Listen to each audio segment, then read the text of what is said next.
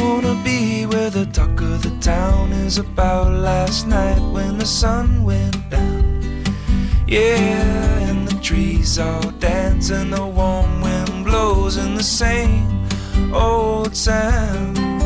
And the water below gives a gift to the sky, and the clouds give back every time they cry. Make the grass grow green beneath my toes, and if the sun comes out, I'll paint a picture all about the colors I've been dreaming of. The hours just don't seem enough to put it all together. Maybe it's as strange as it seems.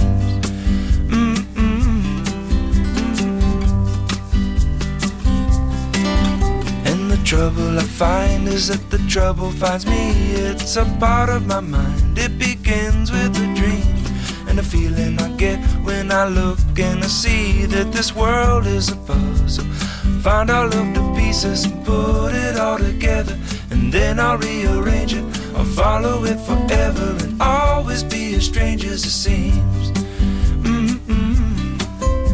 Nobody ever told me not to try.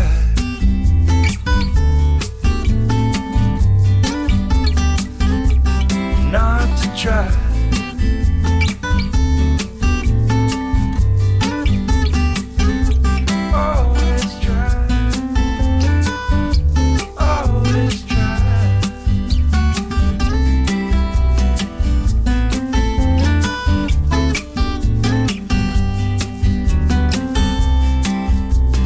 Water below gives a gift to the sky, and the clouds give back every time they cry.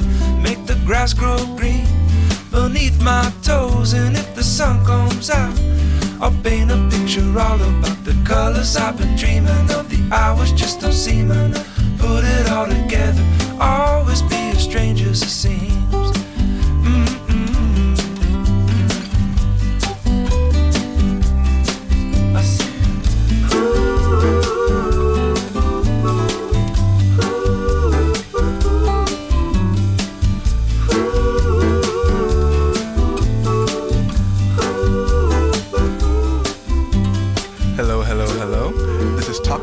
Jack Johnson, and you are listening to Student Radio Maastricht, a pre-recorded episode, actually.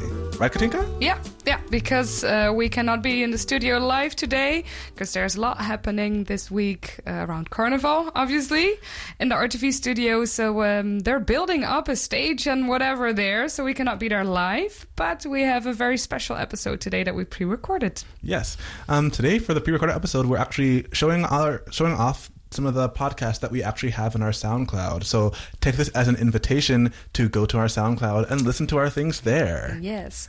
So all the podcasts that you're going to listen to are either made possible by SRM, by the support of our community, or people that are related to SRM. Yeah, exactly. And so our first podcast is going to be really interesting, right? Yeah, it's Bela's podcast. It's a new podcast. They recorded a few episodes, and the first two are online right now. So you can either listen to it on Spotify or obviously in the playlist on our SoundCloud. So this is their episode, their podcast, Queering the Perspective. And this, it's going to be interesting, a lot of topics. You've listened to it already, Katinka, right?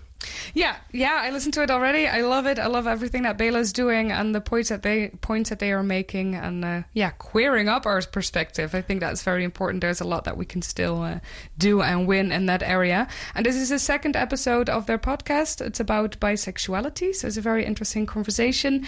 And a little side note, because obviously we have to stick to the hours that we have live on the radio. We did cut some parts of the conversation out, so definitely go check it out on SoundCloud or Spotify to hear the full episode.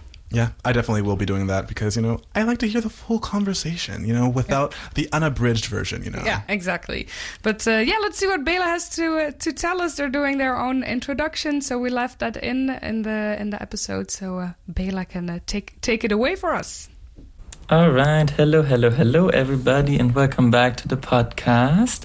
This is Bela Bellissima, and today I'm sitting with... Noeli. Noelle, a good old friend from mine from Berlin. And yes, today we are here to talk a little bit about bisexuality and our personal experiences, as well as some general observation of bisexuality within the heteronormative context of the society we are currently living in. So yeah, really curious what comes out of it.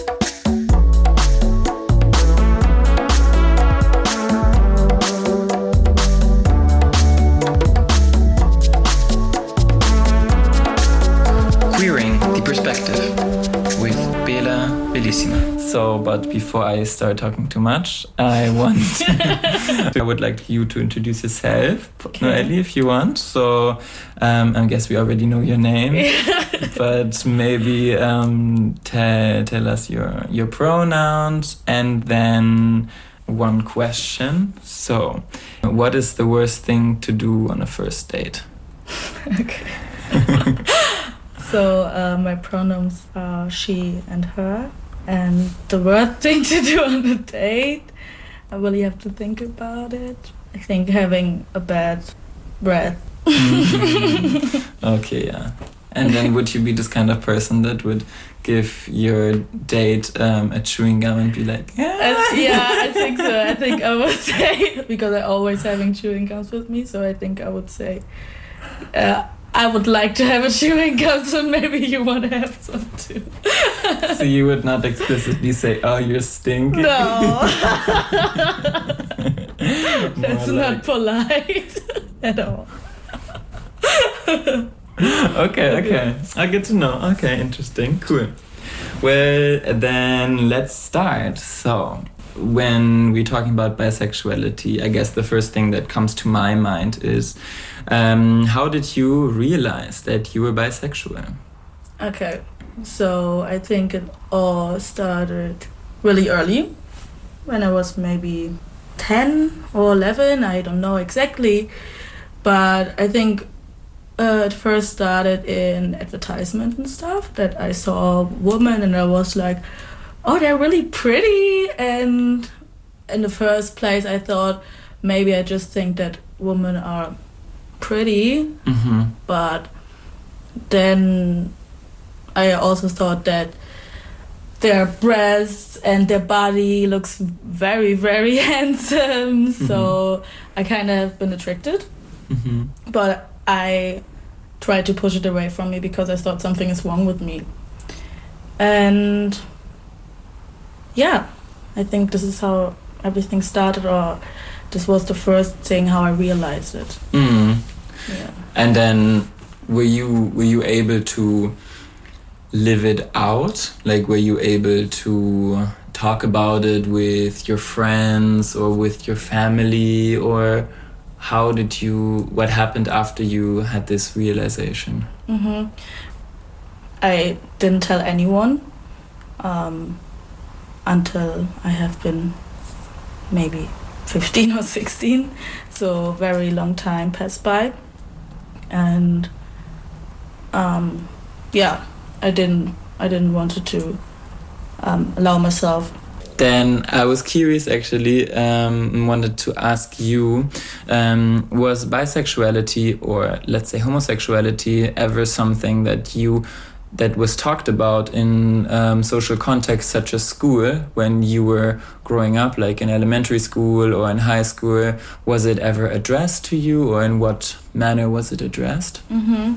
So we have sex education in preschool and primary school, and then I never can forget the situation where I have been sitting with all the girls in class, and we have been talking with the female teacher, and I asked her if she could think that I asked her that I'm scared to be a lesbian. Scared? Yeah, Wow. that I'm scared to be a lesbian. And she said, "You don't have to worry. I don't think that this will ever happen to you." So of course I assumed even more that something could be wrong with me. Mm-hmm. And it's a really wrong way to educate kids when they're like 10 or 11 or something. Yeah. As homosexuality is something like a disease, right? Exactly. That somehow at some point can invade your body and your spirit. Yeah, and I know that she didn't mean it like that, but it's still the wrong way to answer, I think. But yeah, I guess like of course she didn't mean to be homophobic or anything, but this is implicitly homophobic, right? Yes. This is implicitly queerphobe, and this is I guess the epiphany of heteronormativity, right? It's not saying that like something else is bad, or I mean in this case it is actually saying something is bad, but it's more saying like something is better. You know, this is what we're used to, this is what's normal, and this is what is not causing you problems. How you're going to blend in society, live a happy life, and live in like a heterotopia. Exactly, the easy life. Yeah. It just seemed like it didn't exist. Like, exactly. Okay. Just a phase or something like that. Oh I don't know. You know. So and how then, many times have people told me this? Yeah, and then it always came back to me. Okay, So, yeah. I don't know how you found it out, but would be also really interesting, or how you manage these kind of thoughts. Well, I mean, I remember that for me, I also discovered my interest in male presenting persons quite early on, or if I now look at it retrospectively. But at that time, it was for me, I always made up excuses, I always said like, oh yeah, I think the body is attractive because I would like to have this kind of body, for example. Yes. Or I want to feel as pretty as they are and not see them for the beauty that they are and with the desire and the attraction that they invoke in me, but to sort of project my own insecurities onto them. And of course, then also, like for me at least, a big part of it was homophobia.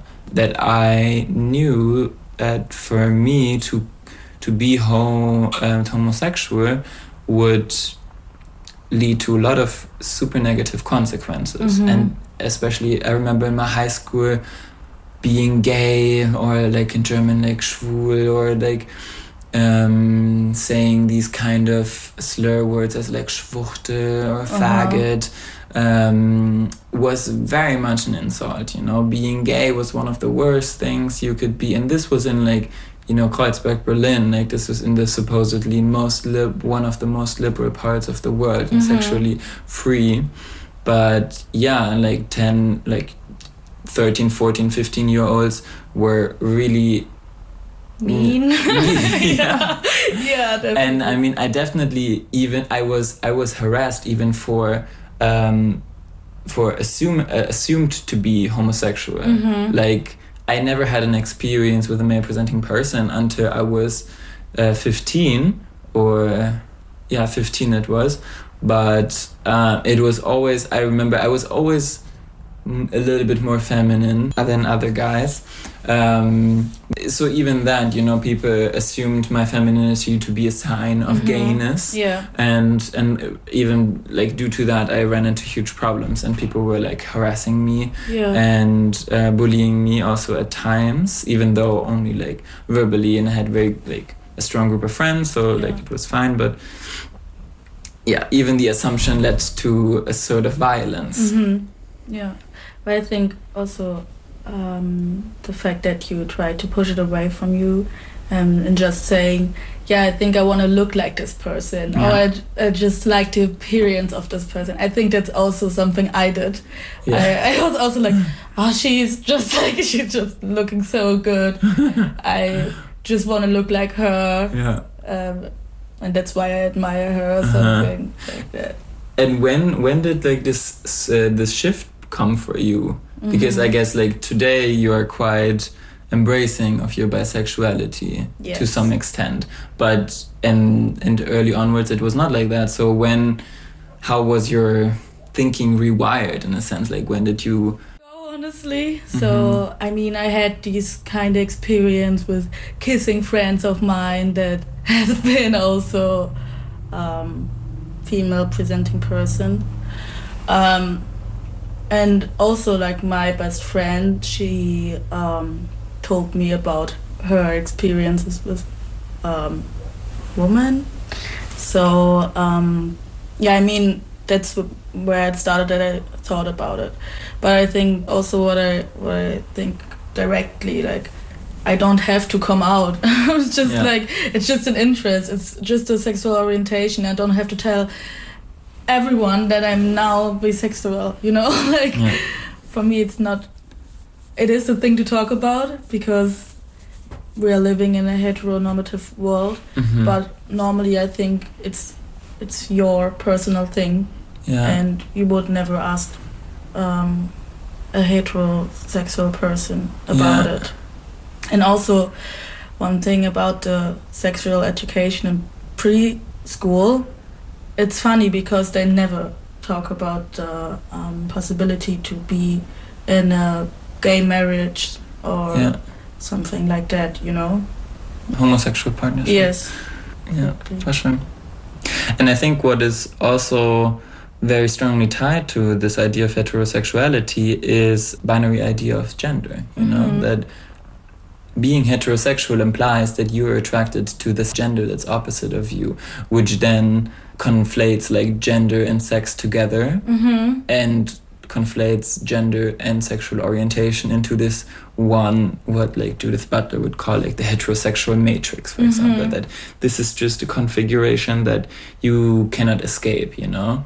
Like you're assigned a certain sex at birth, then you acquire this gender according to your primary sex organs, and then you like persons that are opposite of this gender and the primary sex organs that you were assigned at birth. Yes. So it's also like splitting the world into two sides, and then the people that are somewhat in the middle, somewhat gender non-conforming or trans in any kind of way are falling sort of in the hole.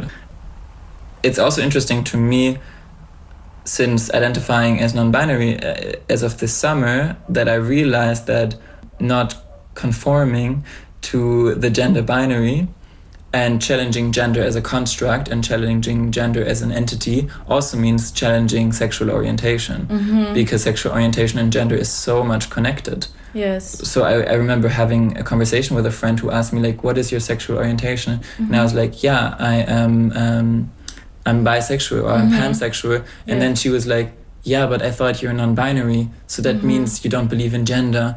So you cannot even, you know, be attracted to a gender anymore because you don't believe, like, gender doesn't exist anymore. It's like erased, you know? So it's more like, I'm non-binary, that's it. That's you know? it, okay. Like, it doesn't matter anymore. Of course, I can say, like, maybe I'm attracted to persons with beard more than persons without a beard or whatever, or I can say like I'm attracted to tall people, or I'm attracted to blonde people, or I'm attracted to big ass or big breasts or big booty.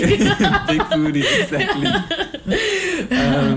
But gender is not something you can be attracted to anymore, which I think is very powerful, because it is not, you know, like you're not falling in love with a gender, but you're falling in love with a person. Yeah, so for you, your sexual orientation is just non-binary.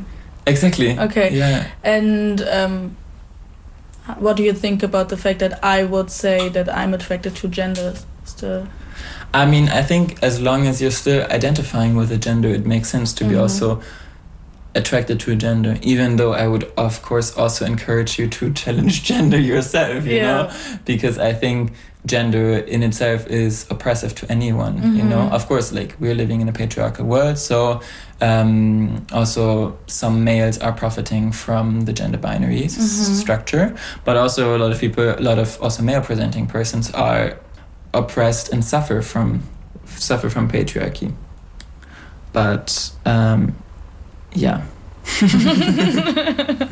So maybe to come back to, now we went on a little bit on an excurse. Yeah, definitely. Maybe to come back a little bit to your experiences, is a bisexual woman or bisexual female presenting person.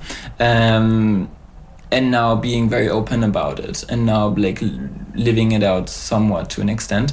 What do you struggle with most? Like what is the most difficult thing for you? Okay, so for me it's really hard to find out someone is bisexual or a lesbian. So for me it's really hard to find that out. I mean, if you use dating apps, it's more easy to find it out. And I mean, that's how I had my first experience with a female presenting person. But otherwise, it's like really hard to, I don't know, just to check out if someone is interested or gay, you know. Because again, we would think, you know, someone is heterosexual is the norm. Of course. And no, not of course, but that's what we're assuming because it's still in our head. So, yeah, I think that's it. So now, being bisexual very openly, how do you see male presenting persons perceiving you? You mean just in I don't know in which way you... Like, for example, when you're at a bar... Okay, so when I have a date or when I'm with, or for example... When you're in the public. Yeah, when I have been with my best friend and we have been at the bar and she needs to save me, she needed to save me from a dude. So she was just kissing me to save me, and then she talked with another guy and he assumed directly that we would be interested in having an adventure with him together. Oh, really? Yeah. Oh my god. Just because she was kissing me, so I think it's a form of being sexualized by a male presenting person for just being bisexual or kissing a woman in public. Yeah. So I think, that's not a nice way. Yeah. I don't know. It's just weird. Yeah. You would never do that to someone who's just. If a female presenting person and a male presenting person would have make out, you would never go there and just and just ask, "Are you maybe ready for adventure?" The third of us, you know. This is just weird. Yeah, that's such a weird dynamic, and it reveals how much sexism there is also projected onto lesbians or bisexual female presenting persons. Crazy. So also women are a lot of times like deprived of their subjective being, and instead they're made out to be desirable for and likable for men, right? Like if we look at porn, or like mainstream porn. Mainstream porn, yeah. If we look at advertisement and if we look at beauty industry or something like this, it's like there's a common conception that women need to be pretty for men. And not for themselves. Yeah. So I guess, that in that sense being lesbian can be quite powerful, because you're pretty for yourself. And men or like female presenting persons are out of the question. Not out of the question, but it's not my only interest. You know, if there's not a male presenting person, I'm just like, okay, there's a woman I like too. So I don't care. I don't have to be pretty for a male presenting person. Yeah, you know.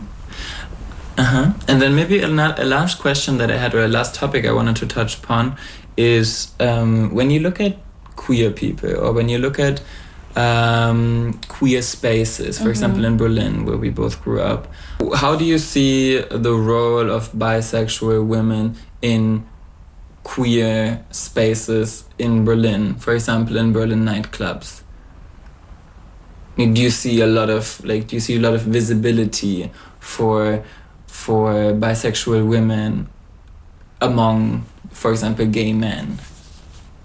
I think there are more spaces for gay men than for lesbian Yeah. people or bisexual people, I think, honestly. Yeah. But that's just what I'm assuming, Mm-hmm. because I don't even know if there's just a club for lesbian. Mm-hmm. I mean, there is the Club de Schwutz, or Yeah.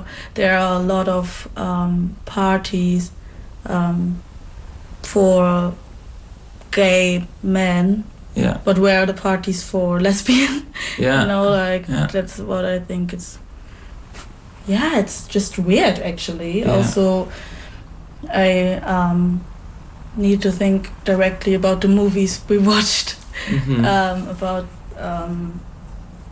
queer people, and it always has been about gays and not about lesbian. So Yeah. I think, I don't know why it's still like that there are more spaces Mm-hmm. for gay people than for lesbian people. Mm. But I think, I would completely agree. I think it's a huge problem, actually, Yeah. that still queerness, you would think that queerness means a fight for sexual and gender liberation for everyone. But what I also perceive very strongly is that queerness means still gay men, gay cis men, white gay cis men, you know, that are also like masculine. And I see very little visibility for example, femme gay men or femme non-binary people or non-binary people in general, or for trans women or for trans men, you know, it's still, Yeah, true. it's still, you know, you think about being queer, and then it is, for me, this not the idea that you have a bunch of like pumped up with testosterone persons running around in a club shirtless and like grinding on each other. I mean, I'm happy for them that they're able to like express themselves that way. Definitely. It was also not the case 50 years ago. But I think, like, while they might have a certain extent of liberation, or if you look at now same-sex marriage, it's still like so many other people in the spectrum of the LGBTQIA plus community are like still far from being equal and far from being granted equal rights. And I think there's really a lack of acknowledgement of this power dynamic within the queer community, you know, and there's a lot of friction. Yeah, but I'm just wondering why it is like that, honestly. Like, why is there more space for, or just a space for gay men? Yeah.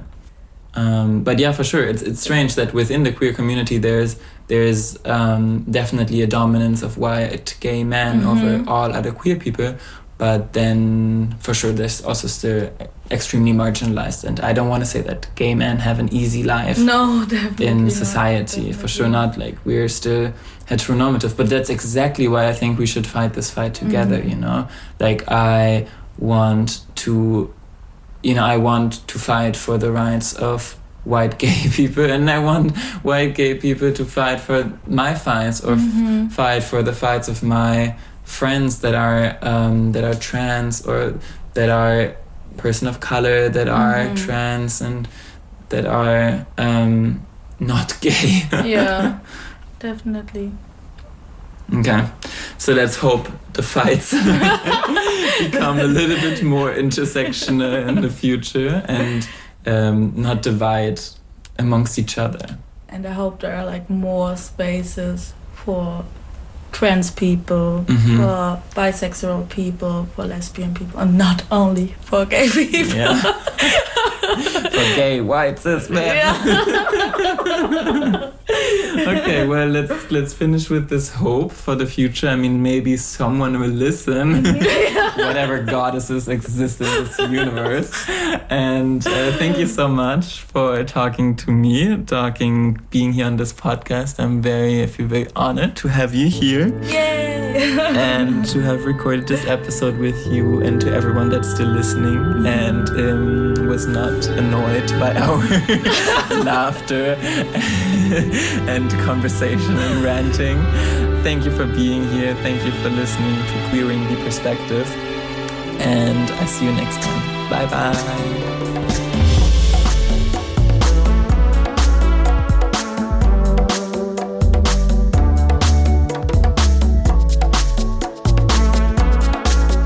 Queering the Perspective with Bela Bellissima. Yes, the song you are listening to right now is the remix by Voila, that's Voila with 3 A's, of Hypnolove by La Piscine, or The Swimming Pool, if you will.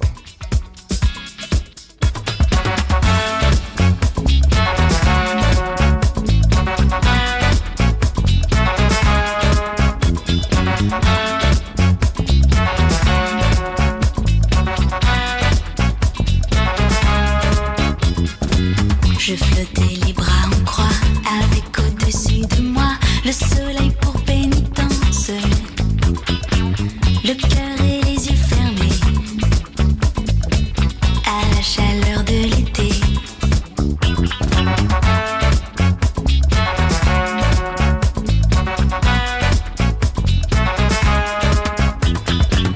Et s'il m'arrivait parfois de plonger mon regard froid dans l'eau bleue de tes romances, le cœur et les poings serrés,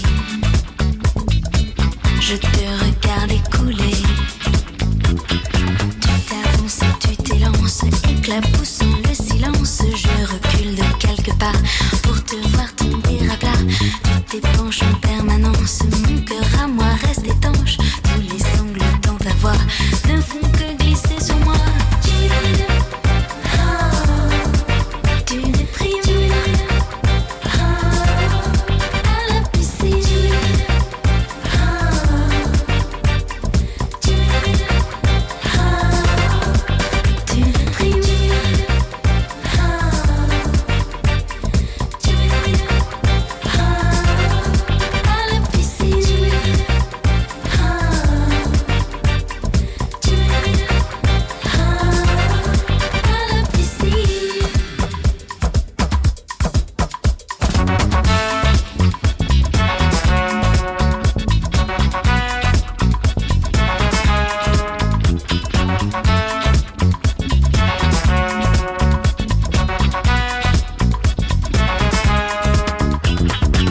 Le soir j'entendais déjà les shakers sonner l'au-delà de tes amours de vacances.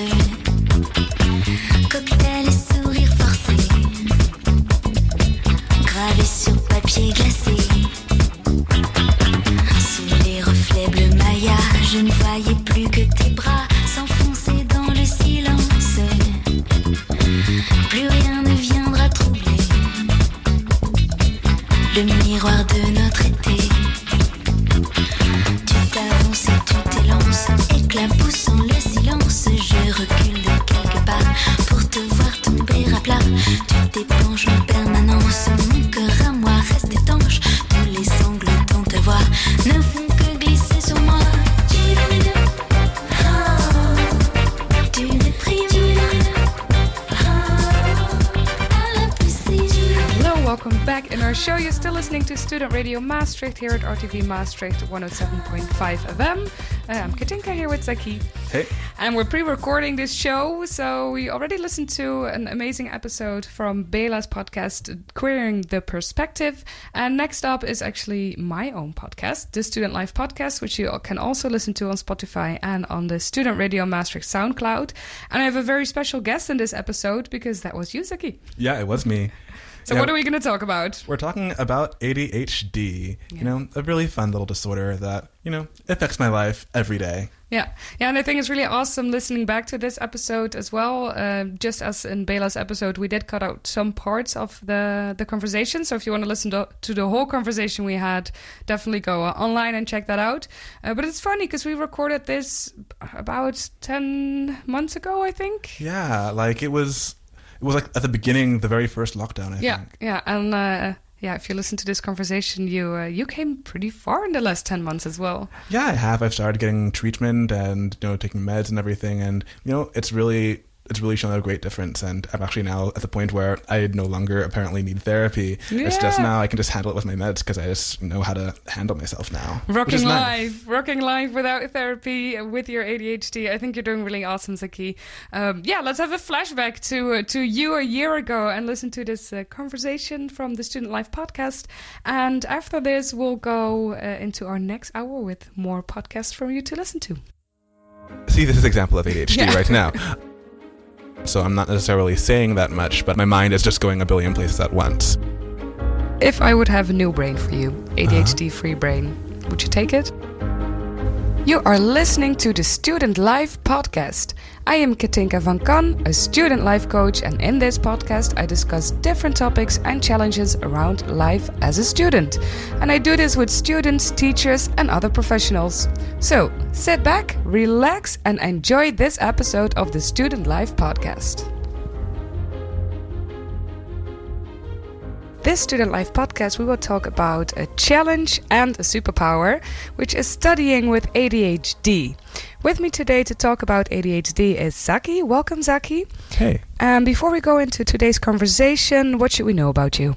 Yeah, I am studying at Conservatorium Maastricht. I am from Philadelphia, Pennsylvania, in the United States, and yeah, I have ADHD.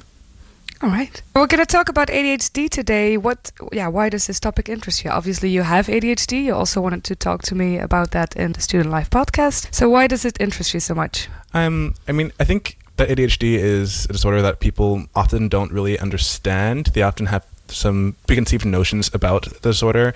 And, I think might want to debunk some of those ideas that people might have about it. Yeah, because you already called it a disorder. People see it as a learning disability. Is it in another way also to you personally a disorder or a disability? In a sense, yeah. Yeah. What can you tell us about being a student with ADHD? Well, talk about being a student of ADHD or ADHD itself as a disorder or in everything in general. I don't know. Where do you want to start? Just inform us.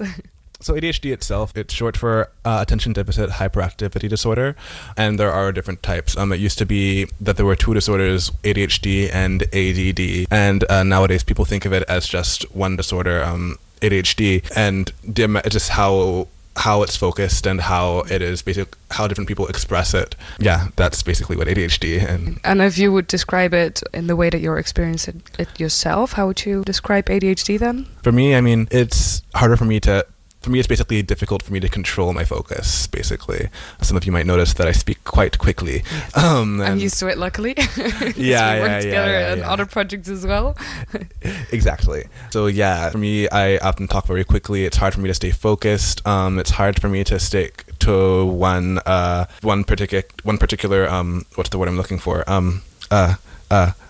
See, this is an example of ADHD right now. It's hard for me to stick to one particular subject a lot of times when I'm speaking, and so I often change subjects in the middle of a conversation without meaning to.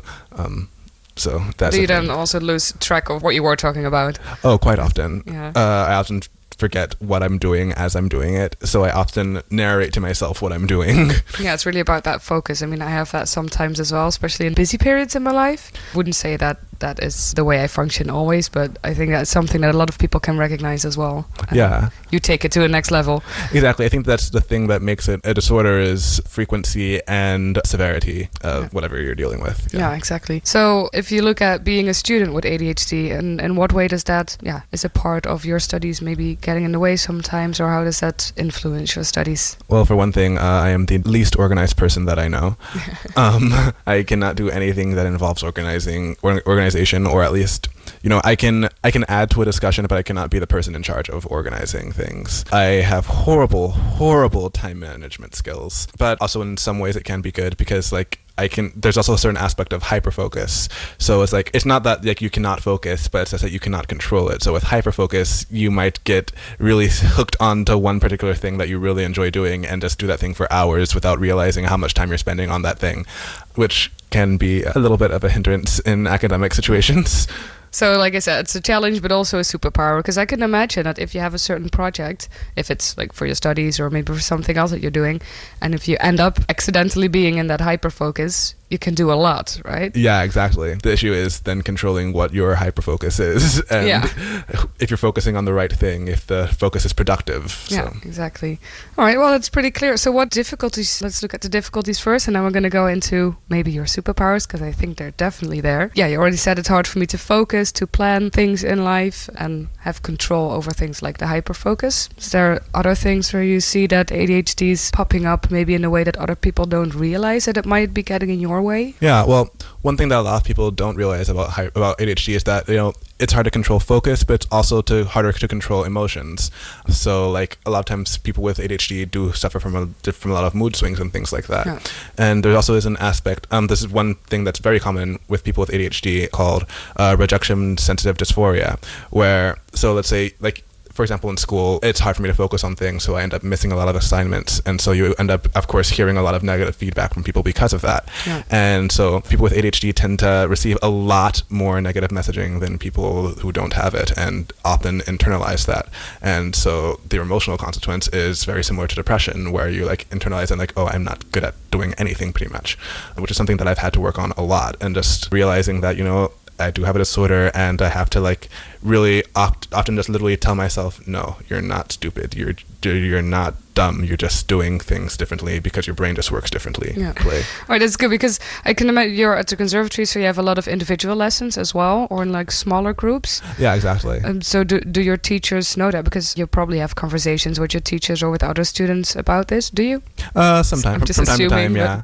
Yeah. So do your teachers know what's going on with you? To an extent, I think. I don't talk about it that much, but I know, like, for me at least, I know that a lot of times when I'm in a situation where I have to learn, like my brain is just used to that. So, if I'm in a classroom, I'm good at sticking to a discussion where, in that situation, or if I'm like taking a voice lesson, I'm good at focusing on this one particular aspect. And I do sometimes interrupt teachers, which is annoying, of course, which is something that I'm still working on, but it's also something that like it's very common with people with ADHD. They have difficulty not interrupting people, and so that's something that I think I should be a little bit more vocal about. Yeah, maybe. Because I can imagine that teachers are very open to supporting you and helping you out with this. Also, what I'm wondering now is to what point are these things maybe due to your ADHD and you can manage them, but you're also Zaki, right? You also have your own personality and the things that you do. And if I see you running around sometimes, I can really enjoy that, because we also do volunteer work together, so I've known you for a little while now. It's also part of who you are. Yeah, exactly.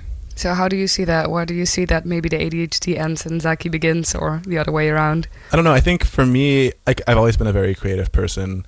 I have a lot of just different ideas about things. And for me, I often tend to zone out, but a lot of times, sometimes I'm zoning out, but sometimes I'm just like focusing on the conversation and just trying to like think, okay, internalize what is happening. Let me stay focused on this. Let me try to come up with another idea. And so I'm not necessarily saying that much, but my mind is just going a billion places at once. Yeah. And so, I think for me, where it's me, it's like where I'm like, I don't know.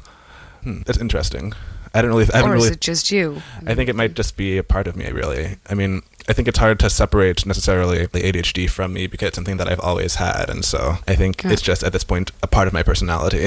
Yeah, definitely. I don't have ADHD. I do have dyslexia. I see that as same thing, different disorder maybe. Yeah. But that's just also part of who you are. And by now, for me, people laugh about the spelling mistakes that I make, because they know it's just who you are and it can be funny. And for you, the way that I see you, sometimes I'm like, all right, could be ADHD, but it's also just who you are. Something that people can really enjoy. And I hope that you yourself maybe can laugh about that sometimes. I do laugh about that. Yeah, right. At times, yeah. That's very important. So what are things, because you just said that in Philadelphia you saw other students with ADHD in high school, and I assume here at the conservatory, do you also see other students with ADHD? I know of one other student who has ADHD. Yeah, definitely. But that's okay. He just told us about this, and he's actually made some works of art that references ADHD. Okay. Yeah. Oh, cool. So how do you see people, maybe other people with ADHD, cope with it? Well, I know a lot of people just get medication for it, as well as getting different therapies so that they learn how to organize. And there's something that I think is I think it's actually more common when people are diagnosed young. I was not diagnosed until I was 16 years old. Right, that was going to be my next question. Yeah. And so when you're diagnosed young, you're often working with a social worker or a therapist, and you're often get some medication. And I know a lot of the medication, it actually does change some things with the way your brain actually works. And so it helps you, almost training you into different thought patterns and things like that. Being more normal. I'm air quoting right now. Yeah. I don't agree with that term, but that's kind of the goal, right? They want you to function like, if you can name it, a regular student. Yeah, but I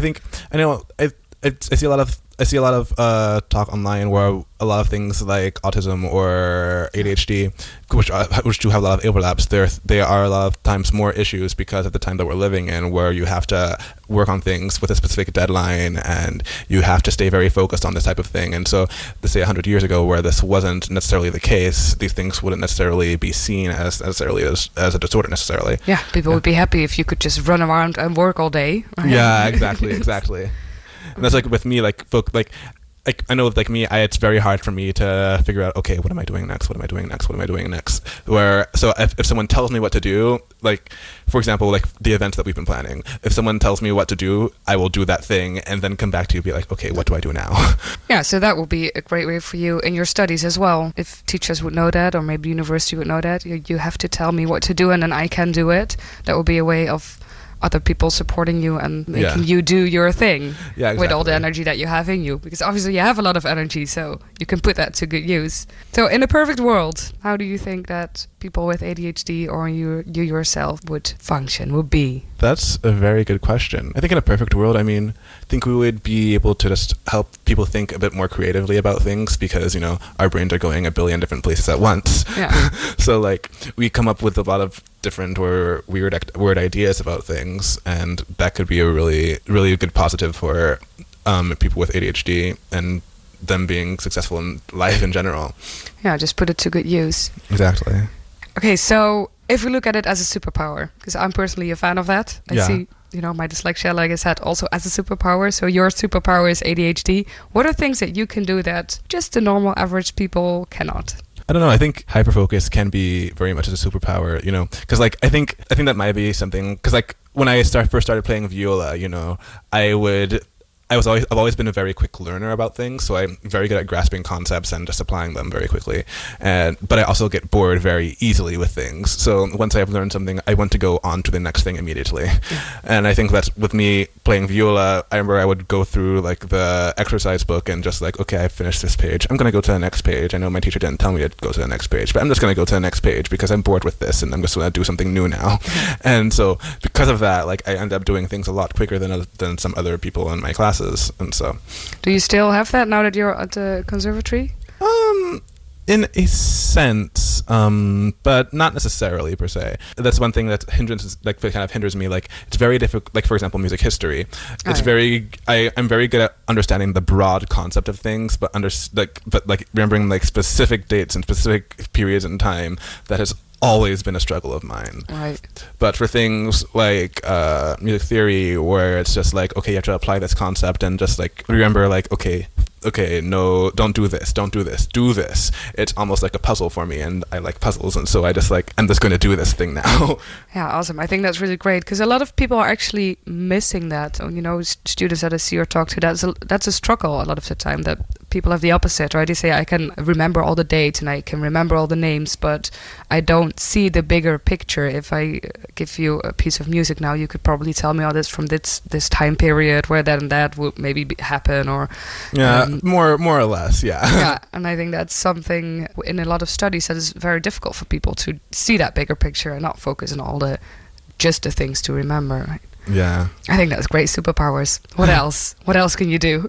I don't know. Thinking about things more broadly, a broad understanding of things. More than that, I don't know. I haven't really thought about it that much, really. I never really thought of my ADHD as a superpower per se. I think it is. Everything's a superpower. Everything that makes you a bit different. Because obviously it makes you a bit different than other students, or, probably growing up. Especially if you say that you only got diagnosed when you were 16. I think that's pretty late. Yeah, that's quite late. Especially for somebody in this time, because we're very focused on getting these things diagnosed in a young age. Maybe too early. I think we're a bit too focused on that as a society. Yeah. So how was that for you to have gone without being diagnosed, but these things were still going on in your head and in your behavior, right? Yeah. Well, okay, I'm going to go into my tragic backstory now. Yes, please do. So when I was 15 years old, I had severe depression, and I actually had depression for years before that, but I was not diagnosed until I was 15. And on January 2nd, 2013, I actually attempted suicide, which was rough, obviously. But it also led to me end up being diagnosed with ADHD. And I remember when I found out I had ADHD and she explained it to me, I was like, oh, this makes so much sense. That was all the pieces of the puzzle together. Because like I remember being younger and like taking hours to do my homework when it shouldn't really only took me like half an hour or 20 minutes or something like that. And so things like that, and like always being in class, like being bored in class because like, okay, I understand this, I don't want to focus, I can't focus on this anymore because I'm already bored by this right now. So did that diagnosis help you as well, maybe getting out of that depression and getting out of being suicidal? Oh yeah, definitely, without a doubt. Yeah, I mean, of course, I've still struggled with depression. Depression has always been kind of there, but I've also learned more how to deal with it now.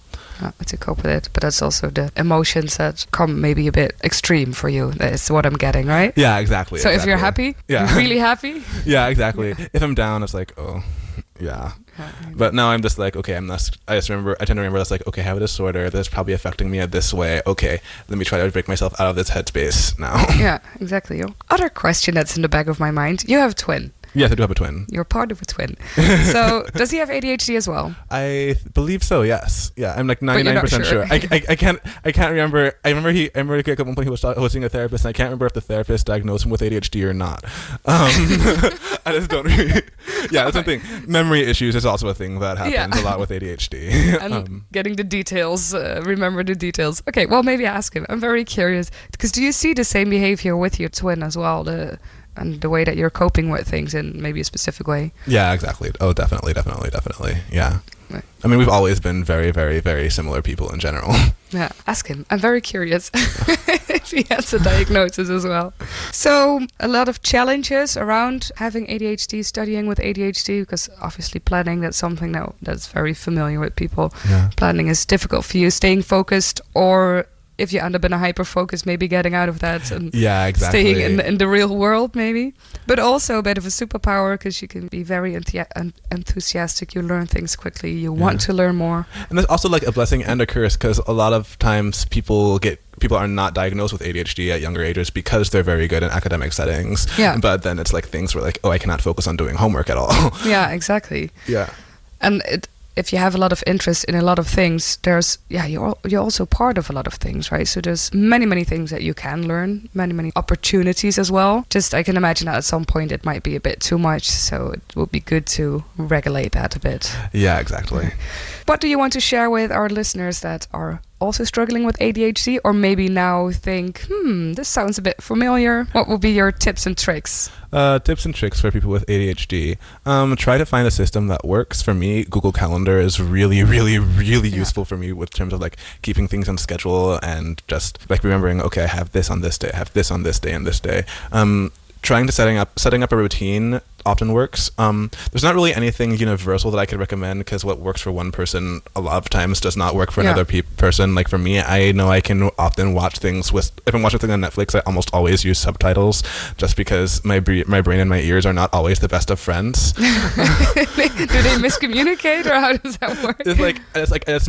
I hear something and I'm like, what are they saying? Oh, and I don't my brain doesn't process it immediately. If you suffer from like executive dysfunction where you can't get things done, just try to find a little trick to finding little tricks that work for you. Those are things that really help me. Just finding little tricks to get my brain to kind of do what I want it to do. Yeah. It's really about learning how your brain functions as well. Like what happens, what is happening, how am I taking this information in, or maybe not. Then stop doing it that way and find a way that works for you. And that goes, I think, for studying, but also if you're working, having a job, or maybe if you want to find a job. I think that applies to all different situations in your life, maybe in social situations as well. If it doesn't work one way, talk to people and see what you can have there. Do you have a support system?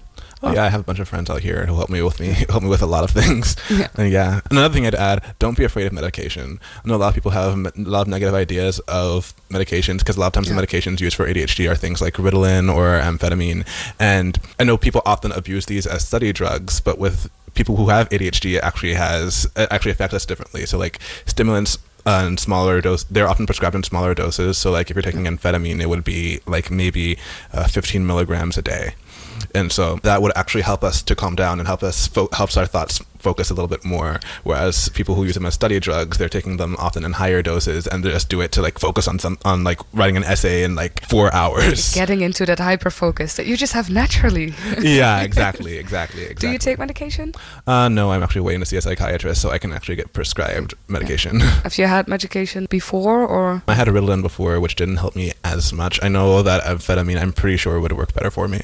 Okay. Yeah. So that's something that you're going to discover now. Yeah. And then make an appointment with the university to see how they can support you. Yeah, exactly. If I remember to. Yeah, I'll help you remember. I'll Thank send you a message next week. Okay, come. Thank you very much. I appreciate that. All right. Yeah, so a support system also very important. I think just talking to people, because a lot of the time people get irritated about things that they don't understand. Exactly. And that's really the way I wanted to do this podcast, is because, like, you know, people have these ideas in their minds of what ADHD is without necessarily understanding what it is. And I think if you understand it more, people can do more to help. Yeah, especially because it's way more complex than just you're hyperactive and you cannot focus and you cannot plan and you're always late, right? Okay, that's obviously parts of it, but there's way more to it when you talk about these emotions that maybe work differently, or that's also the way that people approach you, right? That can be maybe really heavy for you in certain situations, instead of people just telling you, okay, Saki, you fucked up a bit, but can you maybe next time do this and this and that? Right? Yeah, More exactly. and also, like, I know it's one thing, like, a lot of times people have the idea that it's something that only affects children, but there are actually a lot of adults who have ADHD. Children grow up, right? Yeah, Children exactly. grow up. And they have the idea that, like, children grow out of ADHD. No, they don't grow out of it. It's a thing that affects you pretty much your entire life, and a lot of times, like, when you get into adulthood, it actually affects people worse, because now you have all these additional responsibilities that were taken care of by your parents, and now suddenly you can take care of nothing. Yeah, you have to do it yourself. Yeah. Especially when you move to another continent. Then it can be a bit of a hustle. So if I would have a new brain for you, ADHD-free brain, would you take it, or? Nah, I'm fine with me the way I am. Yeah. It's the same. I think I treat it the same way. Like, if I could take a pill that would make me not gay, would I take that pill? No. Yeah, definitely, because it's who you are. Exactly. I'm really happy to hear that.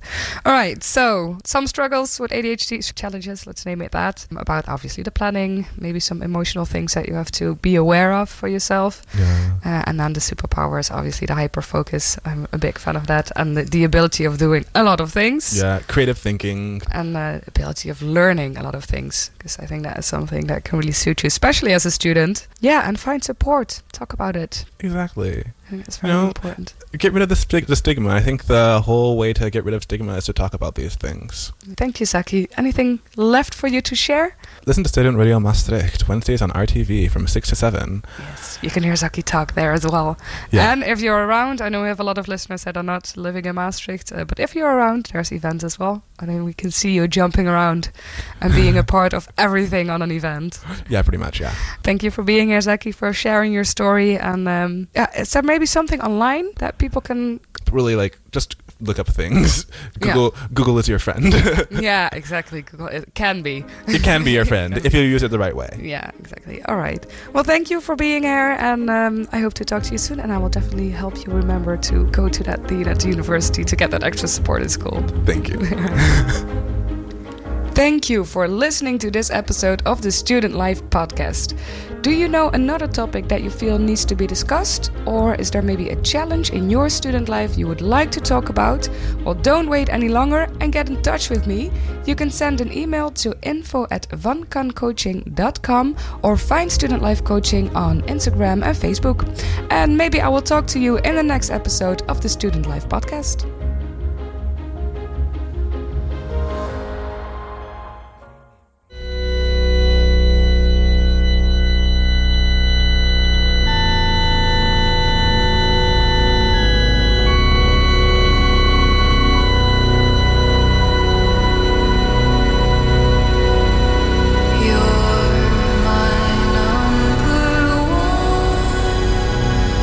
You're the one I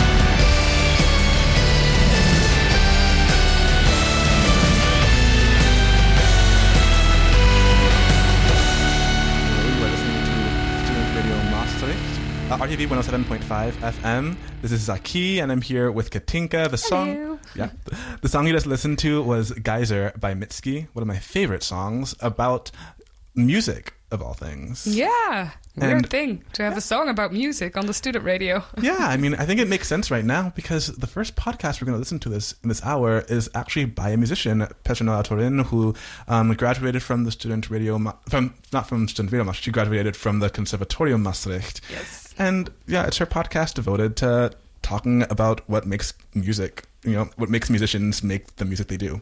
And so, yeah, she has a lot of really interesting guests. Yeah, I love Petronella and everything that she's doing. She's already been a guest. She's also been a guest in one of the Student Radio Maastricht shows. It's a while ago. I think it's over a year ago, maybe? I think so. Yeah, that was a while back. Yeah, it's when she started her podcast. And like you said, she has a lot of awesome conversations with music masterminds. So we also put a playlist of her podcast on the SoundCloud of Student Radio Maastricht, so you can check it out there. Or you can check out her podcast on masterinmusic.com, and that's also where she puts all the information from the musicians that she's talking to. So go check it out. Yeah, check it out. Listen to this podcast. I just love listening to new music, and and she's awesome. Petronella is the funniest musician I know. She is so much fun, and just a really big positive spirit, which is just fun to have around. So I think you're going to really enjoy this. Yeah.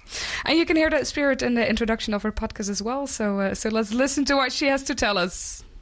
Master in music, master in music.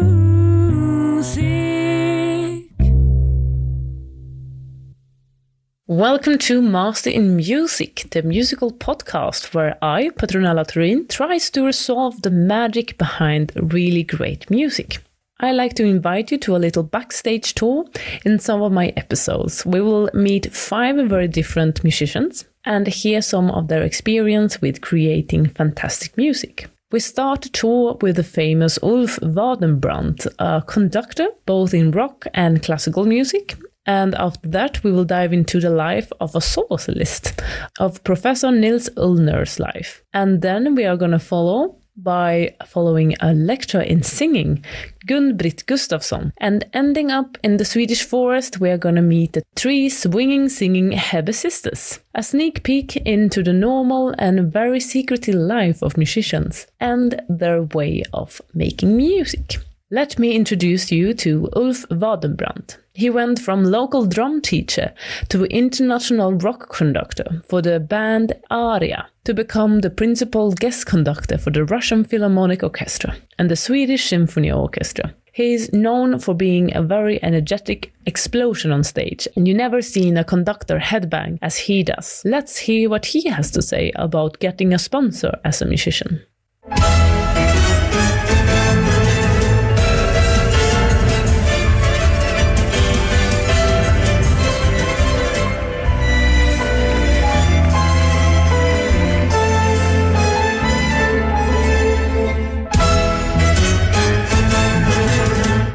And I also work with some kind of sponsorships with the school. That's my work here. Yeah, actually, you're really good with sponsors. I saw your webpage and I was like, how many sponsors do this guy have?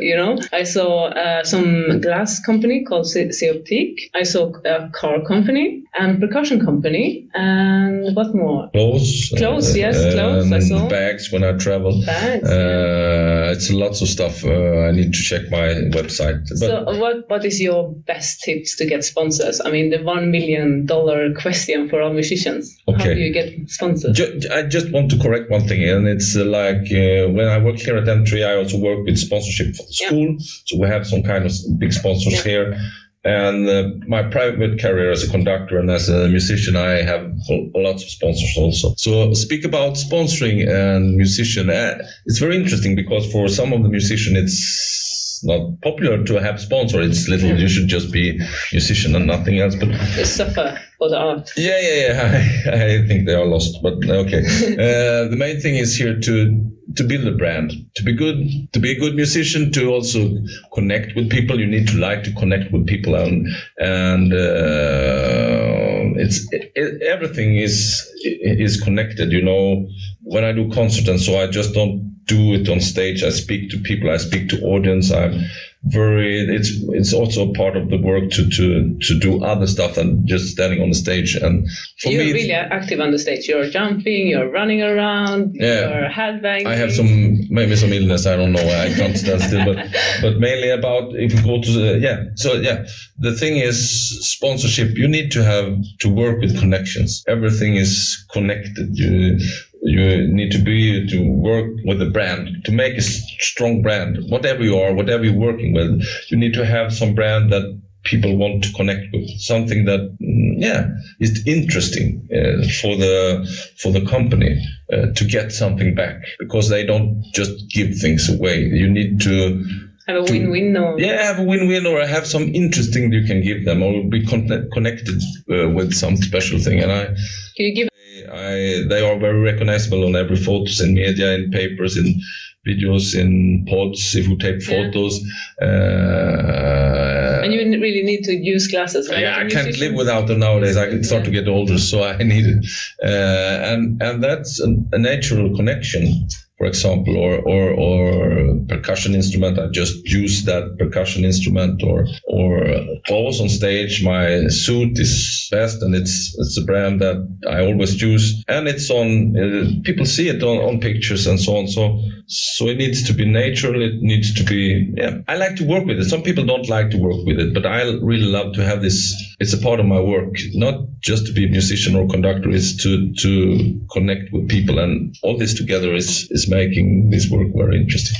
And it is really important. I mean, for me, it's very important what I'm wearing, especially like as a cellist. You don't want to have a too short skirt, or you want to be comfortable, but at the same time you have to look good. And very often in a symphony orchestra, you have to have black clothes, for example, because then the lighting is more effective on your face. And it is a challenge to make a lot of people fit into the same clothes, actually. Yeah, it's big. Yeah. And you should feel comfortable and all this kind of stuff. But I just like to work with this, and I think you need to. So when you start a sponsorship, do you call them or do they call you? It's differently. It's differently. It's really differently. Mostly they come to me, but in some cases I also connect with them because I think it's a good win-win situation. And nowadays, for me, it's in the start of the career, it was of course hard to get this connection, but now everything is running. But you need to keep it. It's like a marriage, you know. Yeah. You need to make it grow and make it good all the time. You can't just get things and then drop the source you got the thing from. You need to always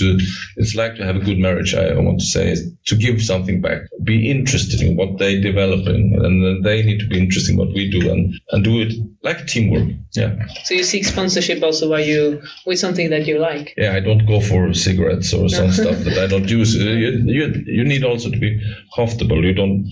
In my case, I don't know how others do it, but I go for things that I like and, of course, I need. Thank you, Ulf. Now we are going to hear a clip from my personal cello hero, professor and solo soloist Nils Ullner. He has been a principal cellist for over 34 years in the Malmö Symphony Orchestra in Sweden, and he is known for educating some of the finest cellists at the National Academy of Denmark. Now we're going to dive into a part where I try to find out how to win a job in an orchestra and what makes a good team.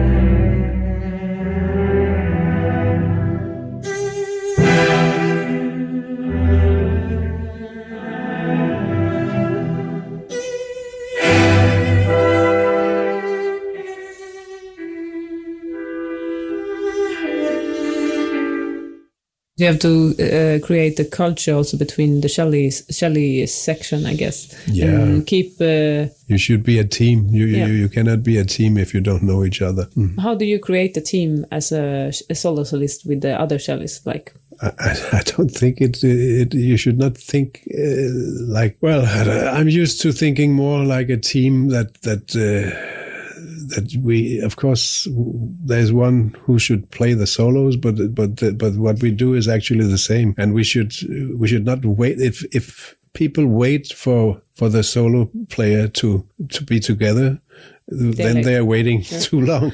Everybody should know when to play, so it's actually not so big difference between being number 1 or being number 3 or 5. It's of course the case that you have to jump between playing tutti and playing solo. That is really the big issue, and that's not so easy. But it gets a good trick for that. It gets easier with the years because you actually get your experience. That okay, last time it went okay, so why shouldn't it be able? Why shouldn't it be possible this time too? I mean, it's a very simple psychology, but it is. I think it must be the reason why it's possible to be still a principal cellist like I am after 34 years. Yeah.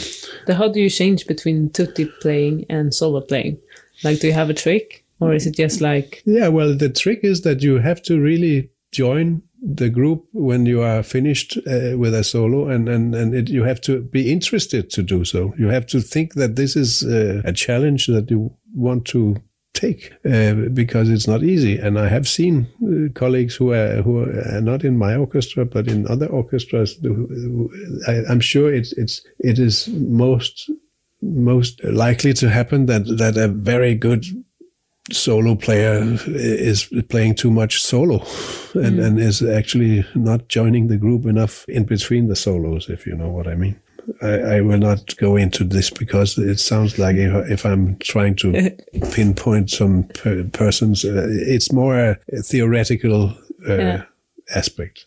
I think it's also the same with chamber music and other things that you have to try to blend in, and that's difficult. I mean, also when people apply for the orchestra job, a lot of them are very great players, but when you choose someone, I guess you choose someone who can fit into the group. Or how does an audition work? Because you sit in the jury when you choose a new colleague. Mm-hmm. What do you look for and what do you listen for?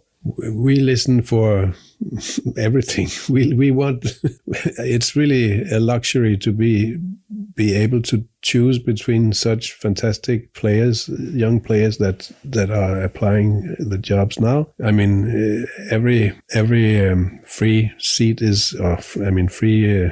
Open seat in the orchestra is announced on what we call musical chairs. Yeah. And so everybody in the whole world can, on the internet, they can see, well, now there's a job as a violinist in the Malmö Symphony Orchestra, and there will be maybe 100 applicants on the day for a tutti violin. It can happen like this. It's really fantastic, and it's fantastic. But when we have to choose between them, we like to have one who is able to play with big self-confidence and soloist qualities. But we also want somebody who can listen to colleagues in a chamber music setting. So we often make for instance, a quartet trial. Part of the audition is a chamber music trial or chamber music situation, and then it's actually done so that you can from the jury, it can be commented, would you please do it again and try to think like this or that? I mean, it's a matter of flexibility, and if you have this possibility of playing like very big high standard on the soloistic part, and also being able to do the chamber music convincingly, then you are maybe allowed to start the right and the real difficult part, which is the probation time. And here you are up against a lot of challenges, because you should be able to play the parts with not so much time. You must be well prepared. You must be flexible also here. You must be a good colleague. And there are many practical aspects also. I mean, if you are not, for young players, there are rules that they must know the hard way. You cannot write your fingerings in the parts, because it's maybe not the same fingerings that your stand partner uses. One of the taboos. That's a taboo. Well, that's a rule that you must know. You cannot change the page turn the page too late or too soon, or practical small. It sounds like small things, but it feels like the same as if you are a co-pilot in a cockpit. I mean, if you do things wrong, it can be fatal. It is the same feeling in the difficult passages. Of course, nobody will die, but we are feeling the same. We are feeling the same responsibility, I think. Mm-hmm. Because I know you were my teacher, so I know that you've been teaching a lot of people and succeeding with getting a lot of your pupils into the orchestra. Mm-hmm. And even other instrumentalists come to you. They're double basses, violinists, everyone comes to you when they are going for audition. Mm-hmm. Because you are the master of auditioning. So give us your tips, because you're really good at getting people into the orchestra. Well, that is a very, very overrated. No, Niels, you know it's true. No, but I mean, it's so difficult to put your students into the orchestras now. I'm just happy that it happened a few times. We were opening the champagne because we were in the masterclass. And people call you and say, well, I won the job. Yeah, that's true. And sometimes you got two of them into the same orchestra at the same time. Mm-hmm. Yeah, but I don't know. I cannot say how the recipe is, because it's a matter of.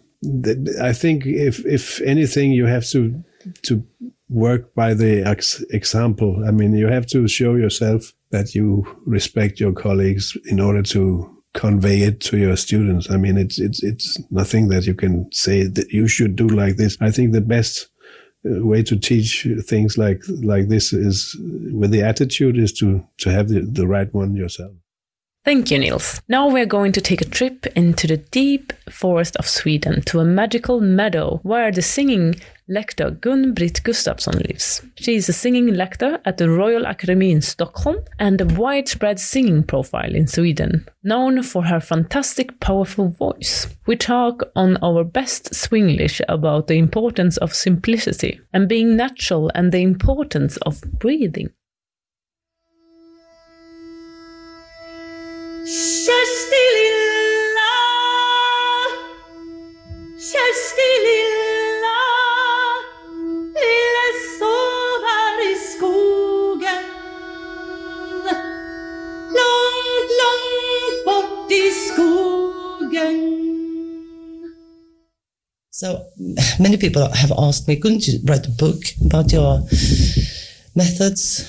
And I think I don't have any, so I named it Natural Singing. Mm-hmm. And I haven't written it yet, just coming. No, I'm doing so many other things now. So I said, just breathe in, then breathe out and make it noise. That's my basic thing. Don't overdo it. It's not so hard. Just breathe in and then sing. Yeah. But as you said, so many, and especially those who have studied for a long time, they think, oh, no, couldn't be that easy. So if I have had, we say, from 100 students, when I say this to them, they want to change the teacher because they think it should be harder. Yeah. No, it isn't. But it's really hard to just breathe in and just sing. Yeah, exactly. But we have some really famous singers in Sweden. Actually, one that you were compared to a lot, Tommy Körberg, who is one of the person who actually didn't take a lot of singing lessons. No, he said that no, I don't need it because I breathe and I sing. Yes, that's right. So it's one of the oldest teaching books in the world. Yeah, I breathe and I sing. Yeah. But it's really the art of doing something simple. Mm-hmm. It's like I always say to my cello students that cello playing is the art of relaxation. Mm-hmm. Because the more you relax, the better it gets. But our brain wants to I have to exercise, I have to do a force, because if I do it if I want something, I have to tense. Mm-hmm. I have to use physical muscles, but this total opposite. Mm. So when they really want to play well, they have to be I really want to play well, relax super much. Yeah. And it's super hard. Every time they have a problem with something oh, Petrona, it's hard, I cannot do it. And I'm relax. Mm. And they're oh, it works. And they're oh, damn it. Yeah. And I suppose that you also say, breathe Yeah. when you take. Exactly. Actually, when I applied for the music conservatorium a long time ago, I actually didn't enter in Gothenburg in the university because the cello teacher there, he said I don't breathe when I play, and he said it was very uncharming. So he didn't accept me into this to the school, and he said that I have to play cello more, like I'm lying in this, this kind of when you have a summer house, you have this kind of fabric between the trees that you're lying. It's called a swing mat or something. If I direct translate it to Swedish, from Swedish, but probably my boyfriend would say something else. But you get the picture. Yes. And I was like, what the fuck is this? I couldn't understand what he was saying. And I was like, how can you decline someone a life with music because of this? But then I'm like, now when I'm older and wiser, I'm like, you're so right. You understand, you were right. I give you right. Thank you, Gun-Britt. To end the episode, we're going to take a tour into the swinging, singing Heavy Sisters life and dive into the Swedish trio that have taken the swing music to a new international level. We talk with Josefin, Maria and Emily Hebbe about their benefits of having parents that are musicians and how their musical journey began. Don't be shy and don't you cry. Better times are coming by. Grab your shoes, good riddance blues. Let the music be your muse. Raindrops may fall outside. What does it matter when you are surrounded by a band that's wailing? Swing your hips, feel the beat, jazz it up and move your feet. Find the groove, jazz it up and move.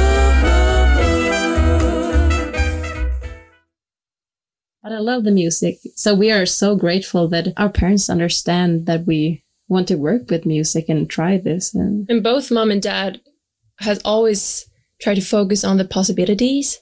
So I think that makes it easier for us to really believe that we can do this. And also, what was the other thing I was thinking about? They also have a lot of contacts, of course. Yeah. And since we were very young, we started performing together with them on stage because we felt like, oh, it seems to be fun up there. It was like a play. Yeah. So, thanks to them, we've had the chance to be on stage a lot since very young age. And to get that experience and to be like in the year of 15, we had been on stage and done hundreds of concerts. And that's not everyone that gets that possibility. So that's to get the routine and the experience to, And I think the singing just started with mom playing the piano, playing like kids' songs, and then playing the melody, and we were singing. And our parents are not singers. They can sing, I think, but they are not. They haven't been singing at home for us. So she just played, and we were singing, dancing, and then we were on stage with them, and people liked it. And when we grew older, we also wanted to challenge ourselves more and to bring in more harmony singing. And since I'm the oldest, and I've always been very interested in arranging music or like listening to music. Well, what is that chord? And I've always been listening very carefully to music. So when I was singing in the choir in school, I brought the sheet music back home and like, let's try this with the sisters and see what it will sound like. And maybe I rearranged it for 3 voices if the arrangement was for 4 or 5 voices. And I also started listening to the Andrews Sisters, for example. That is a famous swing and jazz group from the 30s, 40s, and learn how to arrange music in their style and to learn that jazz singing vocabulary. That's really helped me a lot when I'm now doing my own arrangements from scratch. And to listening to others and kind of trying to find the recipe is like really good. And I guess like growing up, you had to go to concerts because your parents were playing. So maybe that also like inspires you because you were really like in the concert place and in the concert halls listening, and when they were repeating at home, and I guess they brought home other musicians as well exactly. to practice. So it was like always exposure Yeah. That's a very important thing that you're mentioning now, because all that you said has had a huge impact on us. And our parents always brought us to all kinds of cultural activities. It could be opera or symphony orchestra, but also a pop concert or a ballet or... Yeah. And I remember Dad brought me to, I think it was Denmark. I think I was only like 5 years old, to Rostropovich. Oh, yeah. The famous cello. And for me, like when I was 5, I was so bored. It's hard to say now, but So already then I was exposed to great classical music, but I didn't understand it then. But now when I see the picture with me hugging Rostropovich, it's like, wow. Yes, that's really cool. Yeah. Thank you for listening. I hope that we have triggered some curiosity in you and that you would like to hear the full episodes. In that case, you can go to Spotify or iTunes or Acast or any other podcast platform, and you will find the full episodes with every single person of this episode. And if you're a little bit old school, you can also find the episodes and download them on mastermusic.com. I wish you happy listening. Mastering music, mastering music.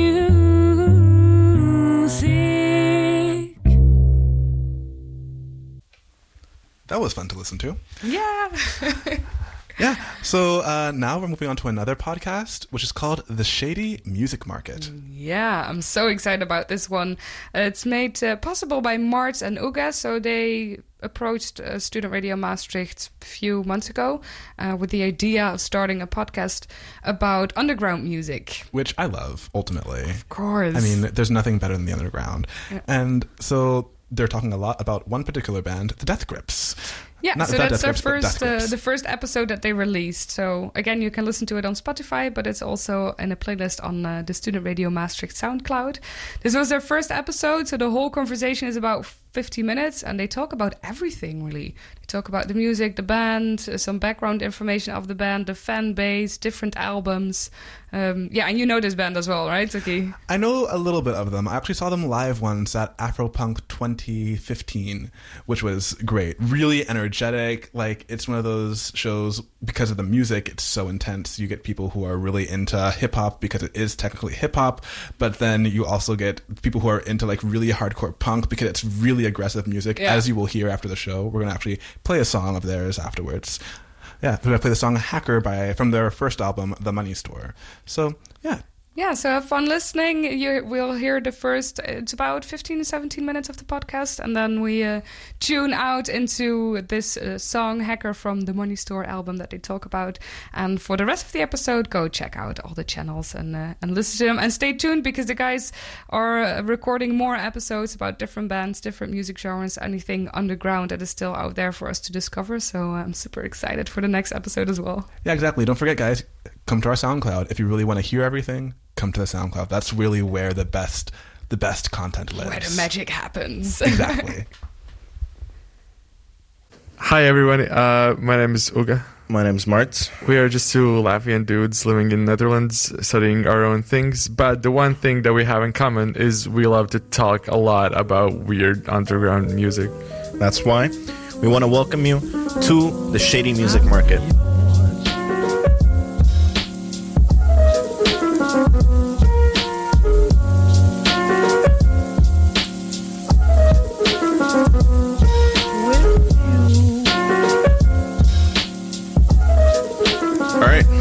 Welcome to the first podcast. Already the first stutter of the podcast. Off to a successful start. Yeah, 3 seconds in. I think, what are we calling it? Are we calling it the underground music market, the shady music market, or subterranean?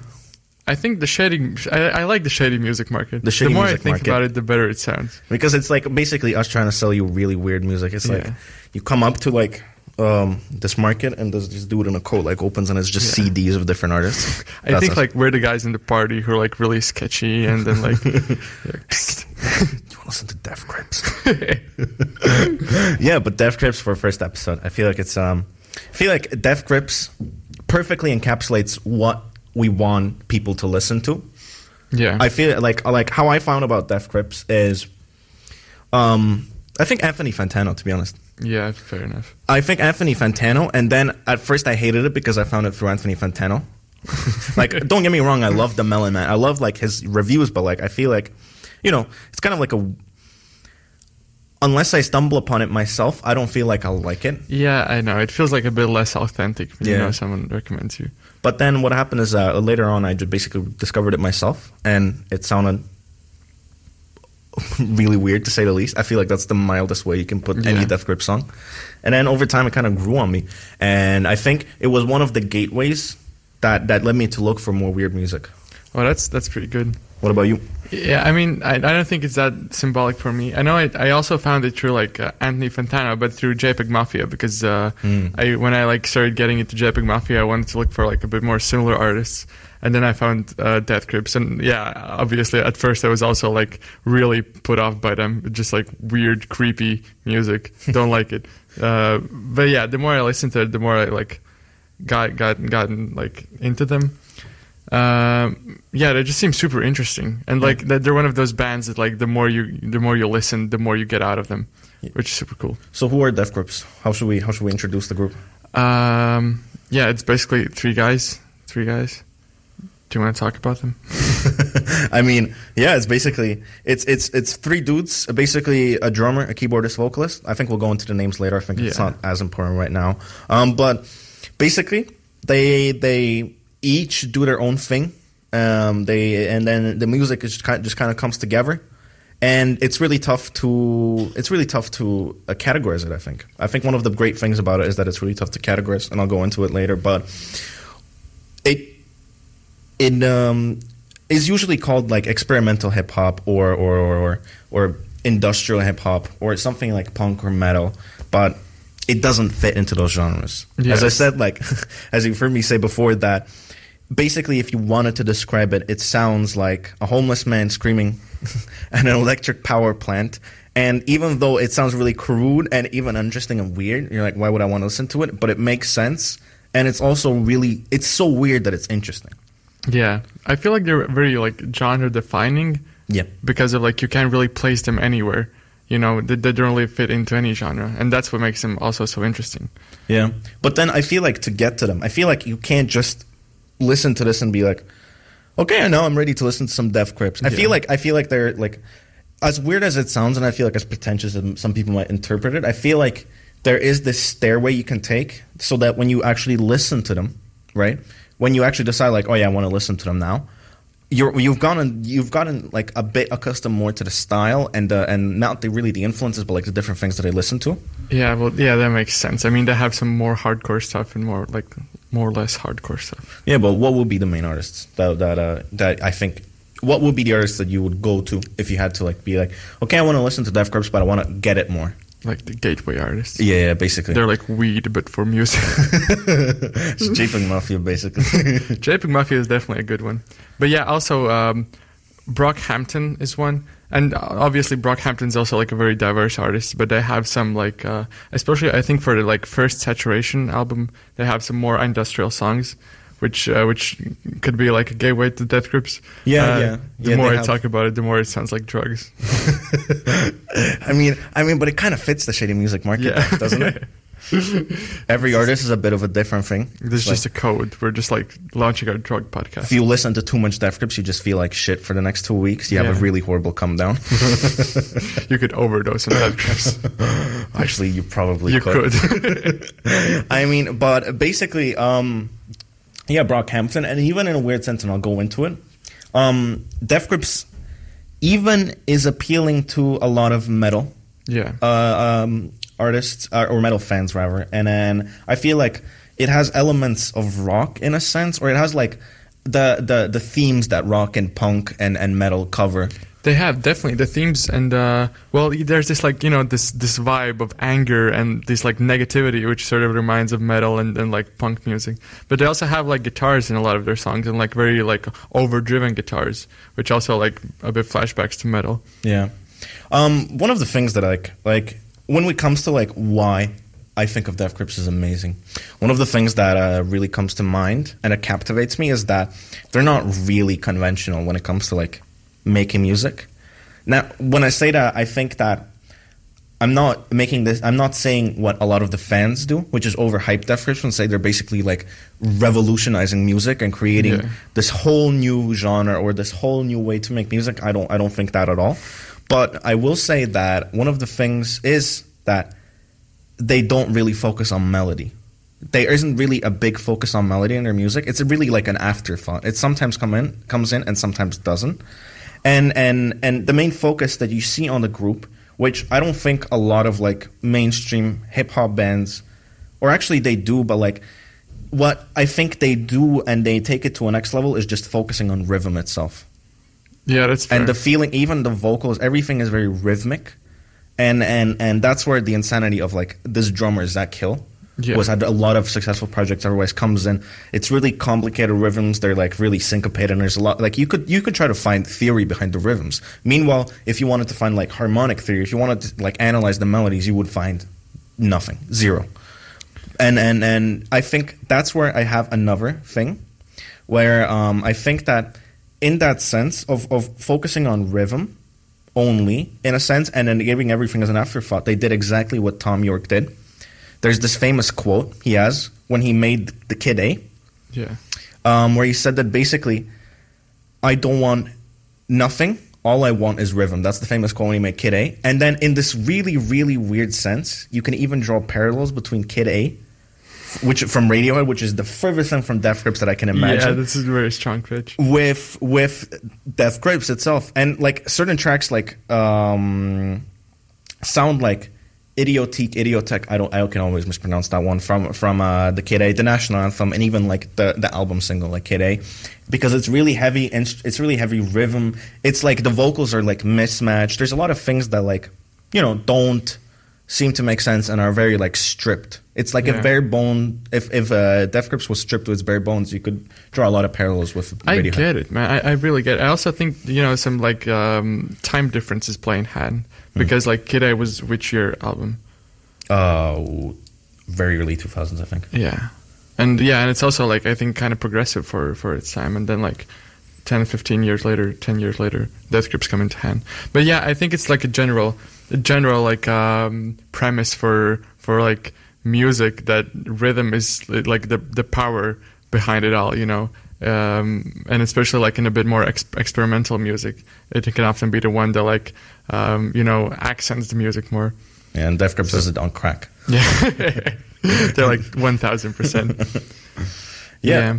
What is something that always comes to mind when you think of Death Grips? Like, what is something that is always will like be like, wow? I mean, they're just like I think the hardest thing to describe about them is like the vibe they incorporate with everything they do. It's not only the music; it's also the videos and the concerts and like the stuff they do on their own. That's the whole like vibe in general. It makes like the music also seem more authentic. And yeah, about like the individual artists themselves. Zach Hill, I read somewhere online that like he was homeless at the time they like recorded their first album, because he like came back from Japan and his apartment was sold out, and so he spent like a month or something being on the streets and like really and playing drums when like recording. It was ex-military, I think, and then supposedly shooting some drugs as well. And yeah, there's this like a couple of interesting stories about those artists, and then there's nothing about them. They're so secretive. They're like the what was the third guy's name? Andy Morin. Yep. Like there's literally nothing about him online. He's like non-public.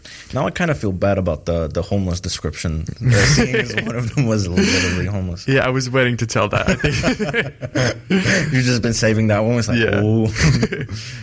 canceled on the first episode, 15 minutes in or whatever, and we're already like. No, I think it makes it even more appropriate. They have the homeless background.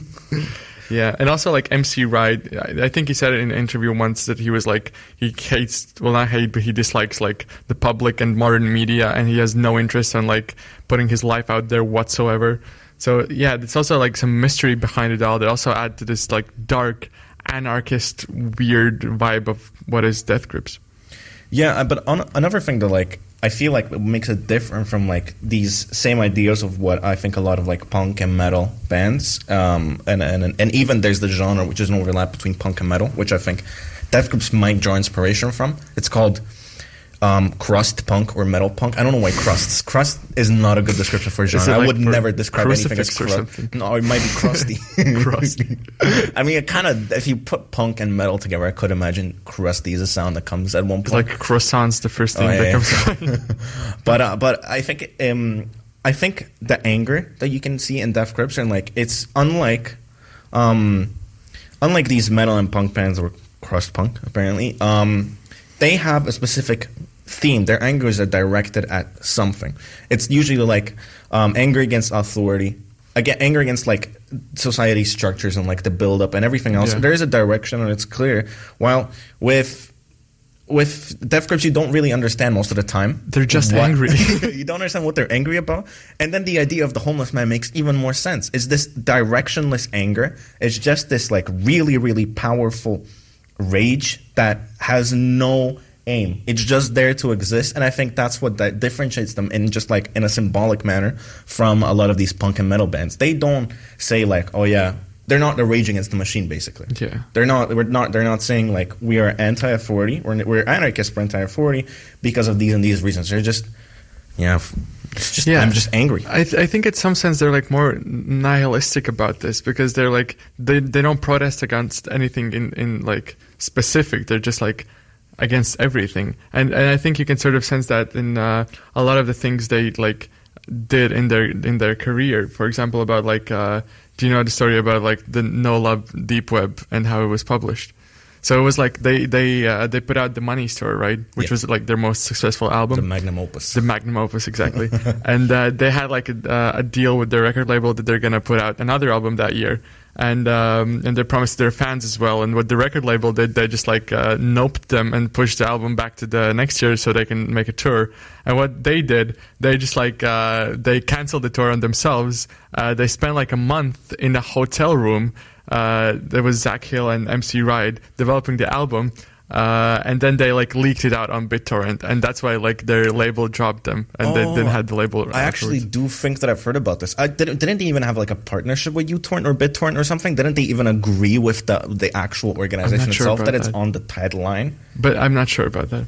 But yeah, I think I've read that somewhere, but I've heard it. But also that is basically essentially what Death Grips stands for. So yeah, fuck you. Basically, exactly. They're just doing their own thing. I love that. It's also like the artwork for No Love Death that were like with the dick. Yeah. And they also like it's Zach Hill's penis in the hotel room, and it was like a super bougie hotel room. I think the like mentality behind it is like they wanted to get more in the mindset of the record label and the higher ups because they have like a poor background, and they literally like I think it's so ironic as well. You just like rent a really high-end hotel room and then make an artwork which is literally a picture of your dick and just make it just a high-class dick pic. Yeah, it literally is. Much value to that dick pic. The upper classes. Oh yes, this is what the upper classes must do in their free time. Yeah. And I think that another thing that I've come to the conclusion, especially when listening to Ex-Military and which is their first like mixtape. It's not even really an album. I think it's more of a mixtape. Yeah. And even Money Store is that they're not really songwriters per se in a sense. They're three dudes who each make their own part of the song, contribute what they can, and then it's just mixed to make it work. It's the sense of there's a sense of independence from each of the elements. So basically, the vocals, the drums, or the rhythm section, and all the ambient noises and the synthesizers and the keyboards, where that it feels crude. It feels like instead of being written to match, it's written to be its own thing, and then it's just forced and bent into shape so that it just somehow works. Yeah, it does. It isn't written synchronous. It isn't like, okay, we have a chorus or like we have like this chord structure. What's a melody that goes with the chord structure? What's a rhythm that like accentuates this chord structure? With Death Grips, it's none of that. It's basically, yeah, I wrote this, I wrote this, I wrote that. Yeah, that's true. They're very like DIY artists. DIY, that's the genre. DIY industrial. DIY industrial. That might as well be it. Yeah, but I heard that in like in a YouTube video that they call them like DIY artists because they started out without a record label and just like being on themselves and like making everything. And I think Ex-Military was also before they had a record label. Yeah. And yeah, I think that also incorporates the vibe, you know, that they don't go through any, you know, recipe of how to make a song of like, they don't have any structure, just doing what they want. Yeah, and cool. and I think coming back to the genre, because I think you did say that like it's really difficult to place where they stand in the current music thing, and I think we've talked about it a lot already, like how you can't really pinpoint what it is, but it really is a defining feature of Death Grips that it's insanely difficult to place any label on it. Like I keep scratching my head thinking of a category, but I can't really come up with anything, and that's like beautiful in a sense. I think it's wonderful, and it's really interesting that music can be so specific, so individual, and seem like it might have specific elements, but it clearly doesn't. Hey, no ins and outs. You come out, your shit is gone. Bitch. Going back to Tangier with some Jordans and a spear. Post Christian shit, post chicken of the egg addiction shit. Past the sherm stick, neo reality. Be the freak you wanna see, just don't follow me. I'm on a journey to the center 3. Grab your fucking chain and drag it through the bike lane. Everybody's like, I got this pregnant state. Days surrounded by long hair. A plethora of maniacs and spiral stairs. Make you wanna break in the Apple store. Sink or swim, who fucking cares? With the birth chords, press dick. Gaga can't handle this shit. Headed for the Sammy Davis wing. Wrong for black hole of dangerous of linens and things on the way. Never call it a day. Visit Tesla's great for the nighttime today. Still on the way. Bigger wing. When you come out, your shit is gone. When you come out, your shit is gone. When you come out, your shit is gone. I'm in your area. I'm in your area. I'm in your area.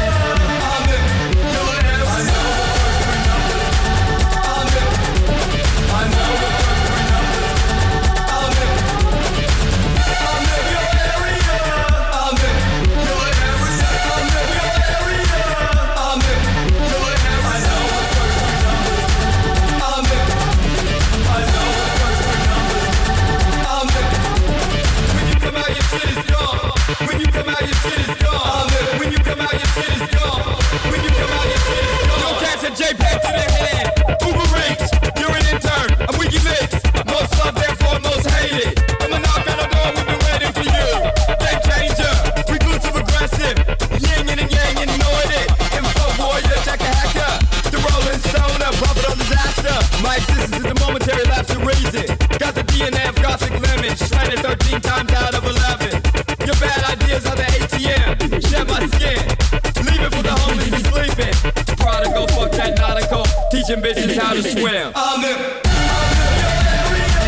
I'm in your area. I'm in your area. I'm in your area. I know the first 3 numbers. I'm in. I know the first 3 numbers. I'm in. I'm in your area. I'm in your area. I'm in your area. I'm in your area. I know the first 3 numbers. I'm in. So after that energetic song, welcome back. You're still listening to Student Radio Maastricht here at RTV Maastricht 107.5 FM. A pre-recorded show today, but I'm still here in Katinka with Saki. Hey. And we're going towards the end of this show with the last podcast that we want to introduce, which is the podcast from Mares, right? Yes, Training the Senses. Yeah. They have a whole, a series of events there, and you actually participated in this podcast. Yeah, so I was there at the recording. You did the editing. Yeah, exactly. From Res, so another collaboration of Katinka and Zaki. It was really awesome conversation. We're not going to tell too much about it because the introduction of the project and this podcast is in the recording as well. Again, it's a small part from the whole conversation, I think. How long's the whole episode? Oh, the whole episode's about 42 minutes, I think. Yeah, something like that. So it's on our SoundCloud. You can check it out there. There's more coming. It's an ongoing project that Mares has, but obviously, it's about training the senses, and with all the lockdowns, they were not able to do as much as they wanted last year. Unfortunately. Yeah, but more conversations are coming up as soon as it's possible again to record podcasts and to have these cultural projects at Mares. So, let's wait and see when we can start living again. Hopefully soon. So this is the podcast from Mares, and for the whole episodes, check the SoundCloud of Student Radio Maastricht. I'm Valentin Bijvank. I'm director of Mares, which is a Center for Contemporary Art in Maastricht, and we have a program on the senses, part of which is not only a whole series of exhibitions but also a series of training the senses, where we explore with all kinds of speakers in science, but also with artists, with musicians, what it means actually to train the senses. We all have a lot of sensory behavior and a lot of sensory perception, but we always feel like it's something natural that's untrainable. And on these nights, already for 5 years, we train those senses. Hello, my name is Maribel Ortega. I come originally from the Dominican Republic. I'm based in Munich for the past 20 years. I have a coaching practice, and I help professional women find their voice, work with their body language so that they create the impact in their profession that they are looking for, so that they ultimately live fulfilled lives. And I'm Katinka van Kan. I'm from Maastricht, a part of the Student Radio Maastricht. That's also I'm here in the conversation. We are very interested in the topic of social distancing, because it has had a lot of influence on the student life here in Maastricht as well. So I'm very excited to be a part of this conversation and curious about what we're going to learn today. But let's first talk about the topic, social distancing. Very pertinent at this moment. Absolutely. But maybe you've been dealing already with it before the corona time, so maybe there's another practice you can bring to it. Well, yes, the idea was to combine what we're experiencing now because of this pandemic this year, something that is strange to human nature, and that is social distancing, especially because it's imposed on us and not chosen, and connect that with body language and the way we usually use our body language and how that has changed because of the imposed social distancing that we need to follow.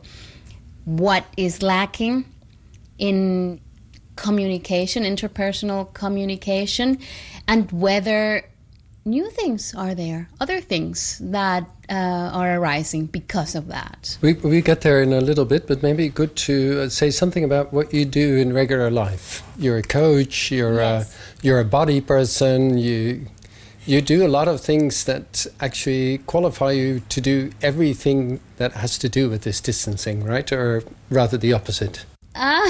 Well, I would say more in that direction. My regular job or what I do in my business, I have a coaching practice, business coaching, and I specialize specifically with empowering and increasing the confidence of professional women who, because of a long story of misogyny or having had to fight for their rights, it's kind of like ingrained in their brains that they can't speak up, that it's not okay, that they have to be this good girl.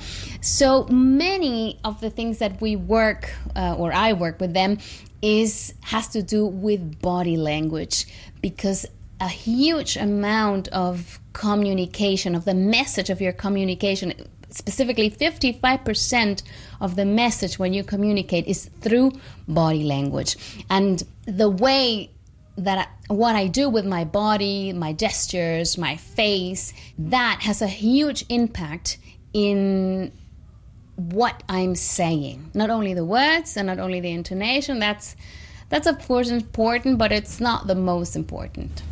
They always say 10% of what you say is important, right? And the other 90% is what the body does and what happens in between people, right? Exactly. There's even one TED Talk of a really interesting experiment of a guy who basically says nothing during those 15-20 minutes, he just continuously say, so I'm here and I'm gonna give you the impression that I'm saying something intelligent and important, and then I'm gonna go like this and show you this image and whatever. And it looks, if you look at it without the sound, it looks like, wow, that guy, he has presence, he knows what he's talking about. And if you turn on the sound, it's just, yeah, BS. You know? And he did that on purpose to show how important body language is? Absolutely. That's really smart. And he smart. makes a point. Yeah. He makes his point. Yeah. Give me an example of the women you have in your practice. Sort of what is it you teach specifically? What do you note in posture maybe, or in gesture, or in posture, crossing the legs, or holding their hands in between their knees. That's exactly what I'm doing now. Can you tell me what does it mean? It means that you're closed. If you cross your hands, or if you cross your legs, or like cross the hands and put them on your stomach or in your chest, it's just giving the impression, I really don't want to be here. I'm not open to your suggestions. And one of the most important things that makes a huge difference in how you're perceived is where your shoulders are. If they're like hanging like in front of you, like slumping, not good. Because you have to, when you make yourself big, and it's just really, it's very nice. You do it very well. Wow, that was really fun to listen to. So now it's the end of the show, and so we're going to close you out with a song by the unfortunately recently deceased brilliant producer, Sophie. We are all still mourning her, so we're going to end you out with the song, It's Okay to Cry. I don't mean to approach you by saying this. I know that scares you. All of the big occasions you might have missed. No, I accept you. And I don't even need to know your reasons. It's okay, it's okay, it's okay. I think you sometimes forget I would